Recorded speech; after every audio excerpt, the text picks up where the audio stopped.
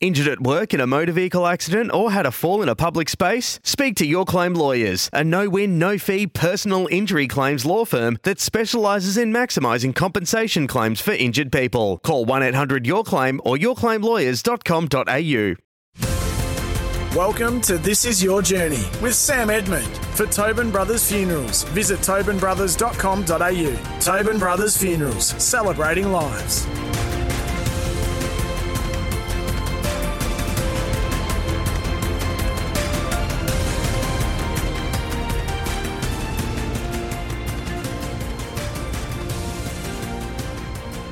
Well, on January 15, we lost a legendary Australian sports journalist, a sports editor and a pioneer of the craft. Scott Palmer passed away at the age of 84, leaving an indelible mark on journalism and revolutionising how Australian football was covered. Scott was a central figure in some of the biggest stories in footy history at The Sun, the Sunday Press, the Sunday Sun and the Sunday Herald Sun. He didn't play, coach or umpire, but the Prince of Print had newspaper ink running through his veins. His cry of keep on punching was his entertaining signature, and he would go on to become one of the first multimedia performers on TV with Channel 7 and on radio with 3UZ. He even played himself in a feature film, the classic Aussie flick The Club. And today we pay tribute to one of the great characters, the late Scott Palmer. Two men who knew him better than most, long-time Herald Sun journalist Glenn McFarlane and veteran broadcaster Sandy Roberts. And we've got a challenge ahead of us here, Macca. So many stories and so little time for a man who started as a copy boy on the Sun News Pictorial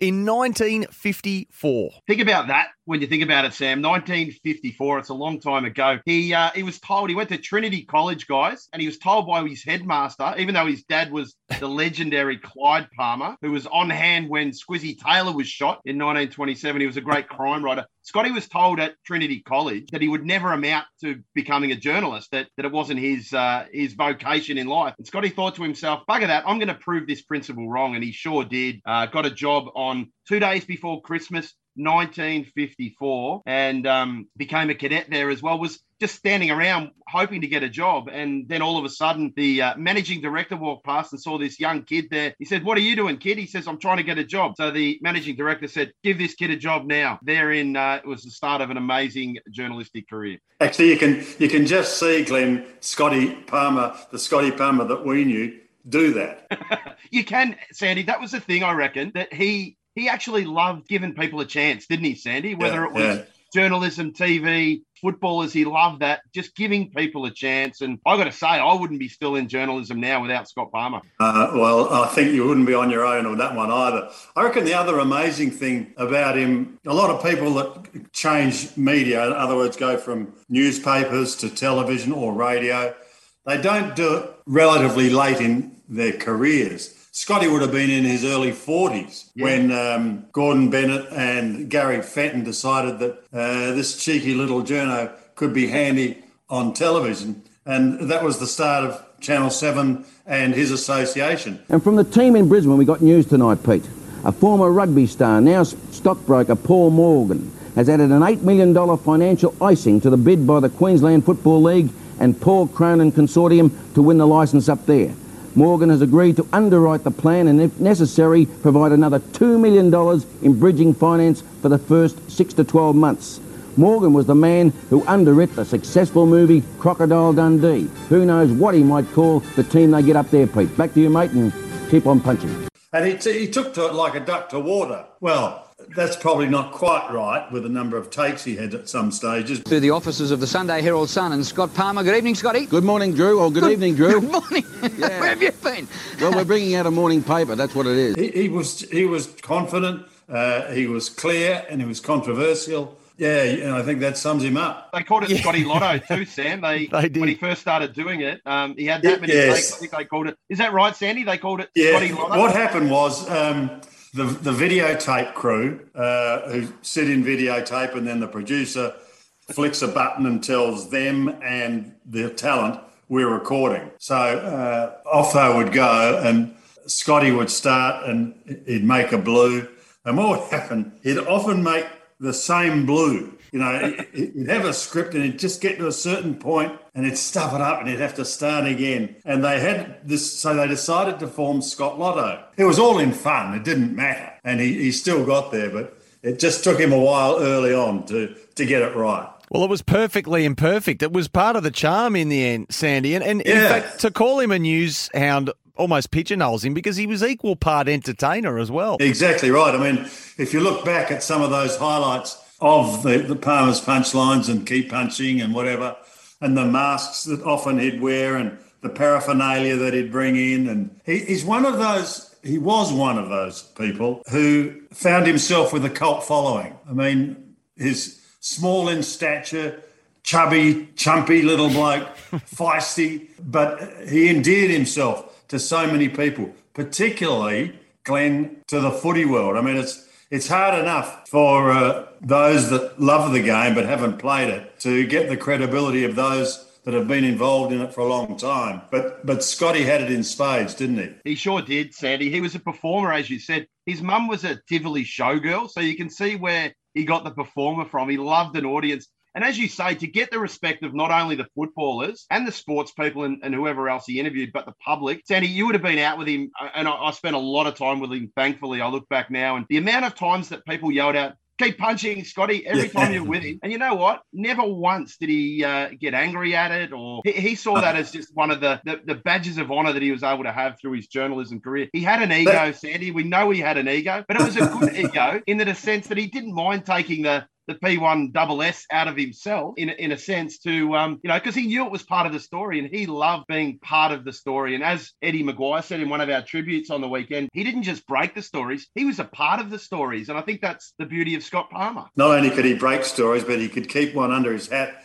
as well. But Glenn, I first met him in 1980 when Channel 7 covered the Moscow Olympics, and we could only take, I think, 51 staff because of the problems with Russia and Afghanistan. And that was my first meeting with Scott, who came on board as the news reporter, if you like, news journalist. He would be the one that wouldn't be going out and calling sports or attending sports, but he'd be sitting in a makeshift newsroom and just setting up bulletins and things like that to send back to Australia. Even then, I was touched by his enthusiasm. I mean, he wasn't confined just to football. He was an all sports man, and you could just tell that he loved sport generally. He did, there's no doubt. And the Olympics as well. Like, we think about his footy, but he absolutely adored the Olympics and was lucky enough to go to so many of them, in a lot of ways. He remembered that Moscow one very fondly. But he was also in Munich in 1972 and not far away from the Israeli compound when, just before the massacre that, in a sense, changed the sporting world forever. And he was reporting on that back in 1972. He recalls, I think one of his favourites, I think was 1992 in Barcelona, Sandy. Where he was able to meet Nelson Mandela, which was incredible to be able to meet Nelson Mandela. And I think the beauty of Scotty, Sandy, and you would have seen this as well, and Sam, you would have absolutely seen it in your role at the Herald Sun for a period, is Scotty regaled. He was a great storyteller. Both with the pen or the typewriter and also the way he spoke. And I reckon by the time he told the story about Nelson Mandela and meeting Mandela and meeting Muhammad Ali or Cassius Clay, you actually got the feeling that the celebrity or the world figure was just as proud to meet Scotty Palmer as he was of meeting them. And in a way, his charm, that probably said it all, didn't it? Extraordinary, yeah. Hey, also, Glenn, tell me, he was a Collingwood man, wasn't he? He was, born and bred in Richmond. So a lot of people thought that he was a Richmond supporter, but he was a passionate Collingwood fan, Sandy. And I think, he had the heartache of all those grand final losses. And he didn't cover the 58 grand final because he was doing general news for the first 10 years of his life. But that's why 1990, guys, that meant so much to Scotty. I just give my congratulations to all the Collingwood boys. Apparently the place is awash out there with beer cans. There's been windows broken, but no one's minding because it's celebration time out there at Vic Park. Just wonderful. Everyone's Collingwood today, and God bless them. To cover that game, to write the front page. And Sam, he got a trip. He wangled a trip to London to go with the Collingwood boys on their end of season trip. In a really? Sense. and reported over there from the game that they played against Essendon in London. And there's a great photo that remains of one of his he loved, outstanding rock star footballers, and Darren Mullane was one of his favourites. So there's a great photo that exists from that London game with Scotty and Darren Mullane. Oh, yeah, that's what a sad period that was for not only for Collingwood fans, but for footy fans generally. How close were you to him right throughout his career? Close in the second part of his career, Sandy. I grew up watching the big league and getting the paper. I'd love to go down in the morning, and this is before home deliveries. You couldn't get the Sunday home delivered back when I was a kid. So you used to have to go around the milk bar and pick it up, and I'd come around and I'd read Palmer's Punchline straight away. I loved it, Sandy. Scotty actually used to love the fact to think that people would wait all day and then consume it with a nightcap on Sunday nights. That's what he liked to think. But so I first met him in the Herald Sun cafeteria, or back then in Old Flinders Street, and it was 1989. I just started there as a fresh-faced cadet, and this booming voice came into the cafe, and I think, as you know, both of you would know, you heard Scotty before you saw him, the big booming voice. And so I wanted to go up and get his autograph, but I'm working there. I've got to be a bit, you've got to be a bit professional in your new job. But as it turned out, 3 months later, he was looking for a sports reporter, and I was this untried kid from the northern suburbs, failed footballer who didn't quite make it, who always wanted to be a journalist. He gave me a chance, and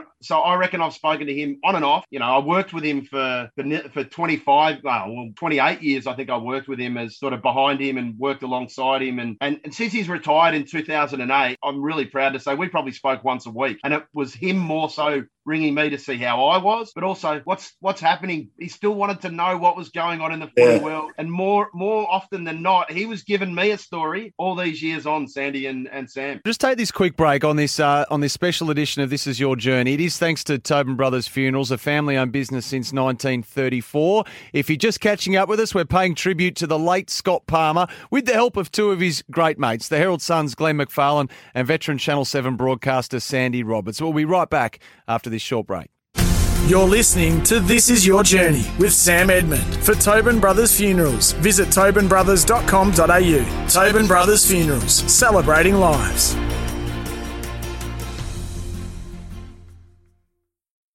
You're listening to This Is Your Journey with Sam Edmund. For Tobin Brothers Funerals, visit tobinbrothers.com.au. Tobin Brothers Funerals, celebrating lives.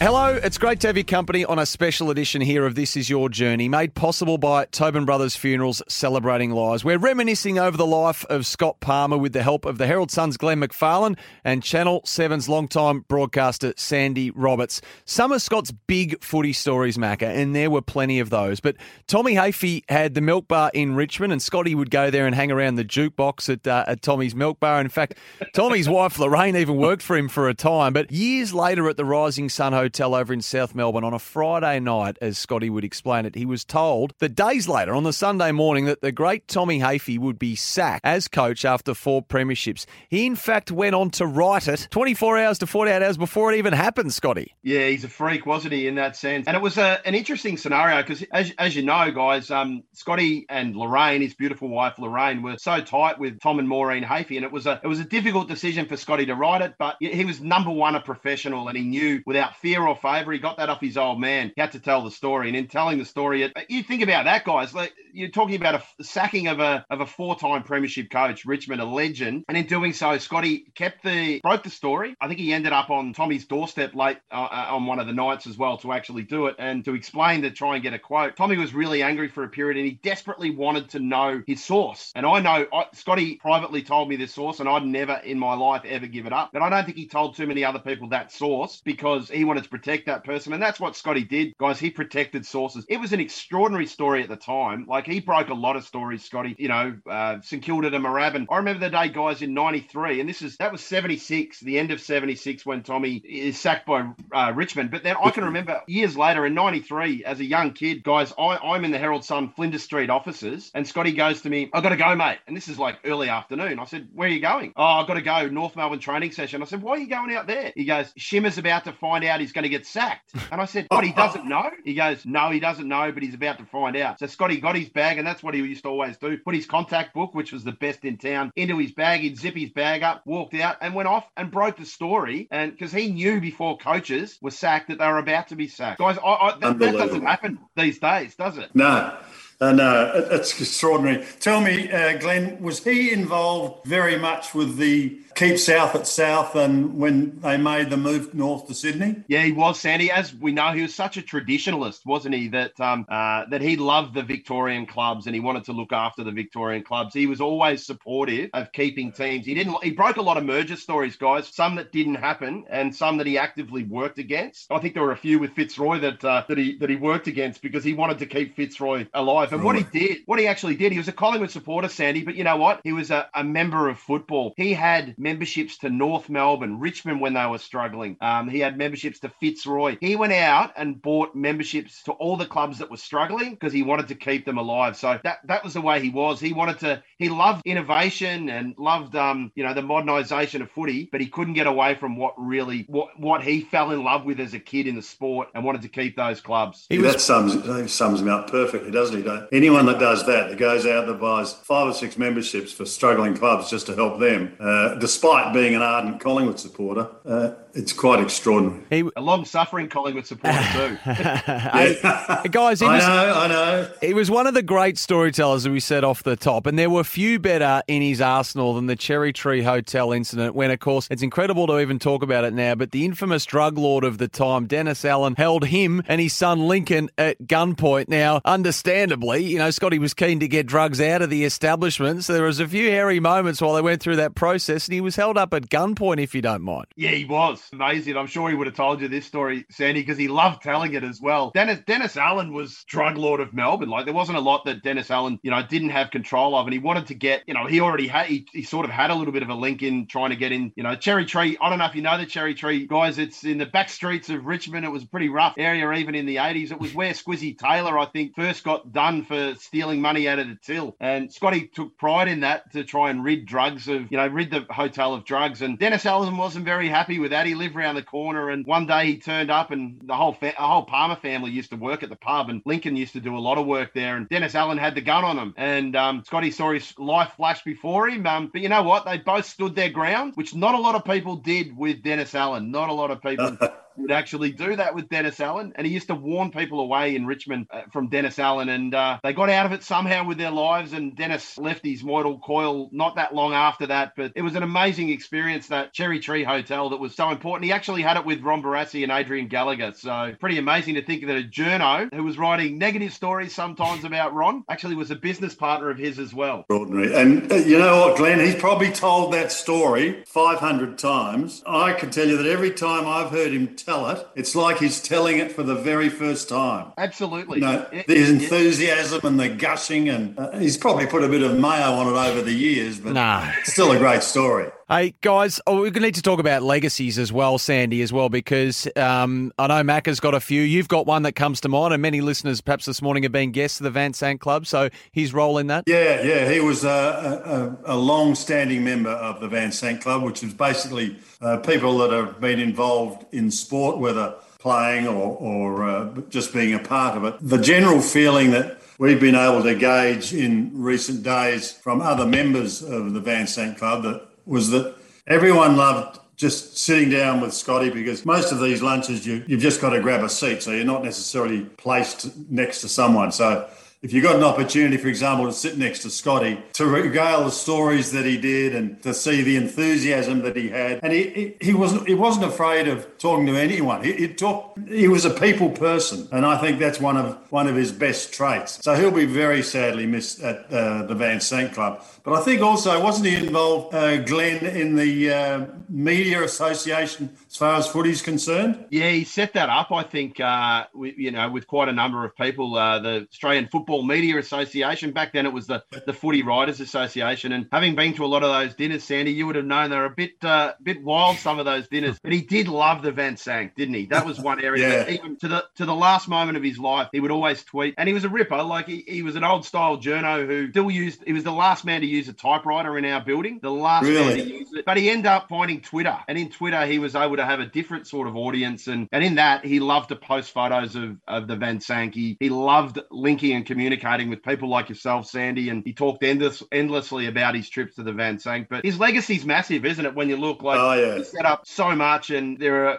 wouldn't be a sports journalist in Melbourne who's of my vintage or even a little bit younger or certainly older who wouldn't have been touched by Scotty Palmer. Sitting a day in the press box with Scotty was like extraordinary. He was the first of the multimedia personalities who went from print to TV and to radio and that as well. They don't make them like him anymore. They really don't, Glenn. And I'll tell you what, I think of some of the people that are members of the Van Zandt Club, and Scotty's just so comfortable with them and love chatting with them. You know, you go back to the era of the great Peter Bedford. Doesn't have to be all football either. It can be Johnny Trevorrow. I'm trying to think of names. The late Murray Wiedemann, of course, was always a welcome guest. Simon Beasley is another one who loved to chat with him. Mark Dawson, former North Melbourne player. There are so many, and the one common thing amongst all those people was Scott Palmer. Hey guys, I really appreciate your time today. Sandy Roberts, Glenn McFarlane, Scott Palmer will be sorely missed. There's no doubt about that. But you've both done a magnificent job in paying tribute to a man whose legacy will live on forever. Really appreciate your time. Pleasure, Sam. And I think it's people might be surprised that the outpouring of grief and love that there's been for Scott Palmer, but I know that Glenn and I aren't, because we know just what a powerful and wonderful person he was. So thanks for the opportunity, Sam, of giving us a chance just to say a few words. Yeah, likewise. Well said, Sandy. He loved you. He absolutely loved you. And thank you so much, Sam, for giving us the opportunity. You're with This Is Your Journey, and it's brought to you by Tobin Brothers Funerals, celebrating lives. You can find them online at tobinbrothers.com.au. We were fortunate enough to speak to Scotty back in 2020 to sum up a life in journalism. So after this break, we'll bring you some of that interview, the foray into newspapers and the big move onto the small screen. You're listening to This Is Your Journey with Sam Edmund. For Tobin Brothers Funerals, visit tobinbrothers.com.au. Tobin Brothers Funerals, celebrating lives. You're listening to This Is Your Journey with Sam Edmund. For Tobin Brothers Funerals, visit tobinbrothers.com.au. Tobin Brothers Funerals, celebrating lives. Hello, we hope you're enjoying this week's edition of This Is Your Journey. We're celebrating the life of Scott Palmer. Here's the best of our chat with Scotty in 2020. It was your famous sign-off, Scotty, but I don't feel like we can get started until we get a trademark keep on punching. Can you indulge us? Sure we can. Keep on punching. Where did the catch come from, Scotty? Jack Cannon. I don't know if you remember Jack Cannon, but he was a famous journalist for the Herald, and he became the editor of the Sunday Press, and he started his column up with cannon shots, and he said, you need a slogan that gets them fired up. He said, keep on punching. Why don't you do that? You love your boxing. And that's how it started. With Clyde, your dad's line of work, being especially when he was the crime reporter, did you ever have some colourful characters who popped over to the Palmer household? I sure did. There were a lot of well-known people, colourful characters that knocked on the door. We never owned a house. I lived in a flat all my life. We never owned a car. We never went on a holiday because my man lived in taxis, loved work, and never wanted to go away. And he just had so many contacts here that he had to keep in touch with them all the time. An amazing guy he was. He really was. But I missed out on a bit, I suppose, if you think that. You know, I never had a house of my own, always a flat. Amazing. And you would go on to enjoy, well, a long and distinguished career as a reporter and an editor at The Sun, Sunday Press, Sunday Sun, Sunday Herald Sun. But when did you get your first break in the media? School. I was a schoolboy, and I was actually started with The Truth when I was at school, and I became their film critic, working on a Saturday and also doing the films through the week. I had a pass from Hoyts and a pass from independent theatres. And the first picture I commented on was the Harlem Globetrotters. They brought out a picture and I did something on that. Is it true that you sat upright if the film was good, Scott, and you snored if it was a dud? That's right. That's exactly right. Jesus, you've been looking into the past a bit. That's exactly right. I had a little dinkus, that if I had a good picture, I love it. Stood up and shouted out, yeah. And I'm sure when you were critiquing films there, Scott, you never thought you'd actually play yourself in a feature film, but you did exactly that, and you did it in the classic Aussie flick, The Club. Yeah, that was terrific too. I enjoyed doing that with Jack Thompson. An unusual thing. We did it at the Collingwood ground, and Graham Kennedy was in a leading role there, and he had played my old man in The Power Without Glory, and we became fairly good mates. He used to say to me, just be yourself. Don't worry about anything, just be yourself. And it was good fun. It was really good fun. Hollywood never called? No. In fact, the funny thing is I've got photograph, and it's all the checks that I got from the club, rights and all that sort of stuff. The royalty checks. checks. To about 20. Yeah, royalty checks, and they amount to about $20. Yeah, but I've still got them framed. Scott, when you did step up to cover the VFL, was that like getting a game in the seniors at that point, or had you broken that many stories it was a pretty seamless transition? A big time when I moved up to the VFL. You know, I was with Kevin Hogan and Rex Pullen and Jack Dunn, and it was wonderful, really. I thought, how good is this? And just going out to training on a Tuesdays and Thursday nights, we covered all grounds, was just wonderful. Meeting guys that you'd never dream of meeting, you know, Teddy Whitten at Footscray and Bobby Skilton, who I spoke to the other day. He's having a bit of problem with his shoulder. And but seeing Bobby down at the Lake Oval, and that was just fantastic, really. And at Geelong, when I used to go down Geelong was a bad one because you had to go down in a car and back again. But I loved going down to Geelong. Bobby Davis was down there, and there were a few guys that used to hang around the ground and used to tell me all the little bits and pieces that went on. They were my leaks down there. It was good fun. It comes to relationship with players and coaches back in those days. I mean, how different was it? I mean, when you look at the modern game now and you're in the game for a long, long time, was it easier to form relationships back then, and was it better in that sense? Oh, yeah. It was easier. It was better. And I say to people I met at that period, I'm still friends with now. I saw Michael Tuck. I've got a picture here at home of me interviewing Michael Tuck after one of his premierships, and I'm sitting next to him in the dressing room. And, you know, there was those sorts of things you could do in those days. It was fantastic, really. I've got great rapport with a lot of people from Peter Hudson, lives down this way. Ian Wilson, and I meet up with Ian Wilson at the local footy club down here. Tony Jewell is good. My wife made him a couple of masks to wear for work the other day. And all those things. The relationships were so strong. Teddy Whitten and Barrass, of course. I became Barrass's ghostwriter for about 15 years and went through hell with him because he used to make sure that every word was correct, every full stop was there, and it was painful, but it was fantastic, really, too. And he is probably my idol, Barrass. I just love him.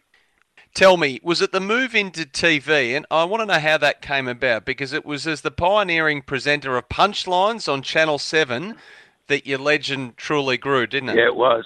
Scotty, and finally tonight, Richmond celebrating at last. Well, they haven't got much to celebrate, of course, but they're all out of Frankie DiMartina's restaurant over in Carlton tonight, plenty of the vino going down in the spaghetti. He'll front the tribunal tomorrow, and I think they're going to have to be pretty quick because they're going to Greg Healy's brother's wedding. That's right, 10 o'clock tomorrow morning they face the tribunal down there, and Gerard is getting married down at St Bede's Mentone to the lovely Lisa. He's been going with her for 8 years. It's about time he married her.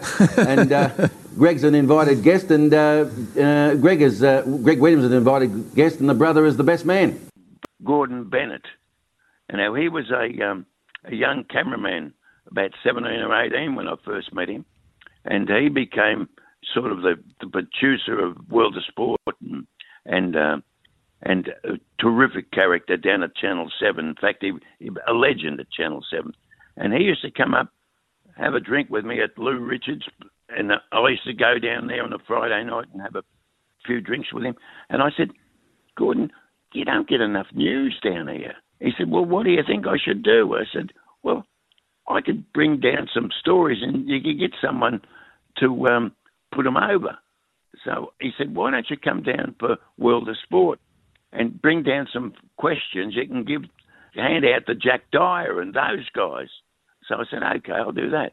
So I did that for a couple of years. And then, listen, I might come up one night up to the Sunday Press and we might do a bit of a film and see how you do it off the desk. I said, okay. So he did it, and it worked. And 25 years later, I think I was still doing it.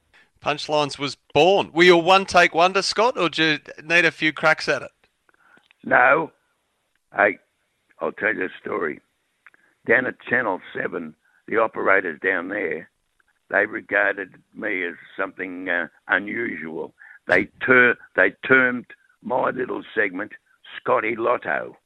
They gambled on how many takes I did to get it right. And 22 was the most I'd done. 22 takes I did one night to get it right. What made it the success that it was? The punchlines, it was different because no one, and it was rough, a jacket on and didn't even comb my hair and it was just natural. That's what it was. Peter Dacos played a blistering game, but I believe he only just made it to the ground. He was panicking, Sandy, because he got caught up in all the traffic out there. He was diverted by the police to a couple of roads that were dead ends, and he didn't get to the ground until 1:10. Raced in with his bag, and the sweat was pouring off him, and he thought, God, I've missed it. And a lot of people didn't mind me making the odd error when I first started. The others to face the tribunal will be Doug Barwick, who was booked by the emergency up by the name of D. Goldstink. I think they were counting how many I made. I know that the age, because we were in opposition to the Sunday age, were very unhappy about me having the platform of Channel 7 to push the Sunday Press. And they used to write to Channel 7 and ask them whether they could have somebody on as well. They felt that we were getting a leg up, which we were, of course. But Channel 7 stuck with me, and they didn't change it one thing. They said, you just go on the way you've been going. You're doing all right. So that's how it started, and that's how it finished. You're listening to This Is Your Journey with Sam Edmund. For Tobin Brothers Funerals, visit tobinbrothers.com.au. Tobin Brothers Funerals, celebrating lives.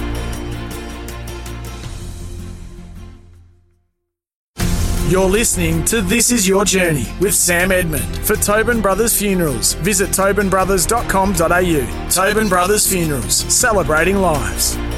It's been great to have your company here on This Is Your Journey, thanks to Tobin Brothers Funerals, a family-owned business since 1934. Scott Palmer led a life full of colour. All you had to do was ask him. We had a wonderful time down there, except that we had this drug dealer who was massive in the business. Oh, he ran the place, ran the drugs. He thought he was in charge. And he used to come in, he'd get a small, tiny glass, bourbon and Coke and put down $50 and leave the money there, leave the change there. And I used to say to the barmaid, pick the money up, put it aside. Next time he came in, give it back to him. So we virtually weaned him off, and we got rid of all the druggies that were waiting around for him to make the deliveries and all that sort of stuff. It was a very hazardous time. He used to shoot the place up every time we did something against him. Part of our masonry, the walls outside were blown away. It was like the old Wild West. Normal person would be afraid to walk in. Do you remember a bloke called Terry Holden? He used to be a crooner for IMT. He was a terrific bloke, and he fell on bad times and rang me up one day and he said, I'm a short order cook now up at Ernie Sigley's Hotel, the Australia, Bridge Road. He's given me the flick. Have you got a room down at the Cherry Tree that I could rent? And I had a few guys staying down there. And I said, yeah, I think I have. I think I've got the honeymoon suite. He said, what's the honeymoon suite? I said, well, it's the only bedroom with hot and cold running water in it. Anyway, he said, oh, do you reckon I could get it? And I said, yeah. He said, what are you going to charge me? I said, oh, make it $20 a week. He came down, and one night he was standing in the bar with me, having a beer. Drug dealer came in. Terry must have looked at him badly or something, because he said, what are you looking at? And Terry said, not much. And anyway, he pulled the gun on us, a pistol. He held it on us, and he said, I'm going to shoot your balls off. Testicles, he said. And he was waving this gun around. He held it on us, and he was, one more word from you, Terry, and you won't have any testicles. We were there for about an hour or more with this gun on us, and he was going to kill us. My son, who lived at the pub, and he saw what was happening, and he went upstairs, and he got his shotgun. He came down and he stood on the other side of the bar and pointed his shotgun straight at this guy, and he said, if you touch that trigger, I'll blow you to kingdom come. The bloke got a bit scared, dashed out. We were bloody thankful, because that was a very dicey situation. The coppers got him, but we had to go to the Paran court. The magistrate said to me, Mr. Palmer, when this bloke walked in, how was he behaving? I said, well, he walked in like Jimmy Cagney, the actor, with his swaggering this way and swaggering that way. And you wouldn't believe there was a bloke from Truth there at the court case.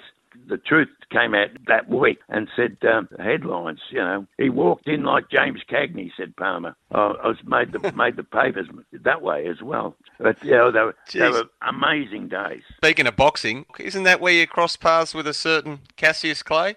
Jack Cannon was there, and he said, why don't you go out and see Cassius Clay train? So I said, oh, I will. So I caught a train out to Chalk Farm, where the gym was, and it was packed. There was cameras everywhere, and he was boxing with Jimmy Ellis, who went on to win a world title. He was the Cassius Clay sparring partner. We all went into the dressing room, and Angelo Dundee was there, his trainer and all, pushing in, trying to get a good spot.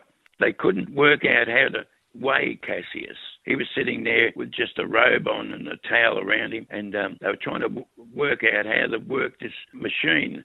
And it was one of those sliding weights that you had to push it across a bar till it levelled up, and they couldn't work it. So I said, I think I can do that. And I actually weighed him while he was standing there. And he was sweating like he was fantastic. You couldn't wish to see a better figure of a man than Cassius Clay. He was just wonderful. And I start to talk to him, and then he said, where are you from? I said, from Australia. He said, I'd love to go to Australia. He said, there's a lot of Aboriginals out there, aren't they?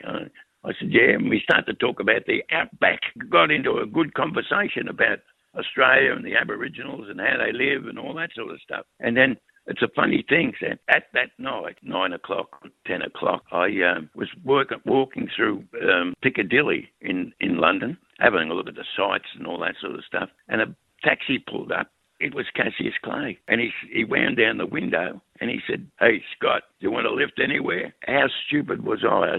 I said, no, Cassius, good. Yeah, no, I'm okay. No problems, mate. I should have got in the cab. I still kick myself. Have you got a favourite Olympic moment that stands out, that endures, Scotty? Yeah, favourite Olympic moment. I got Mandela. Yes, it was Barcelona. And remember Stephen Phillips? Yeah, of course. Well, he was the chief of staff for Channel 7 at that stage for the Olympics. And he said, hey, Scott, there's word that Nelson Mandela was going to visit the athletes' village. Why don't you go down and see if you can find him, see if you can see him. Take a cameraman. So we went down. We went through all the red tape to get into the village. We walked around for a while and couldn't find anything. And I went up to this gatekeeper and I said, listen, have you seen Nelson Mandela walk around here at all? He said, yeah, he just went up those stairs there. I said, oh, hello, come on, up we go. So I went up the stairs and there was a long aisle with all rooms out there, both sides. And we went, tested every room. Finally, we went into one and there he was. He was talking to some South African officials. I said, now just wait. And as soon as he breaks off this conversation, we're going to go straight up there and introduce ourselves. So that happened. We walked straight up and I said, I'm Scott Palmer from the Australian media. And he said, oh, it's Australia, yeah. And I said, what are you here for, Mr. Mandela? He said, oh, well, we're back in the Olympics, South Africa, and I wanted to see how the boys were settling in and all that sort of stuff.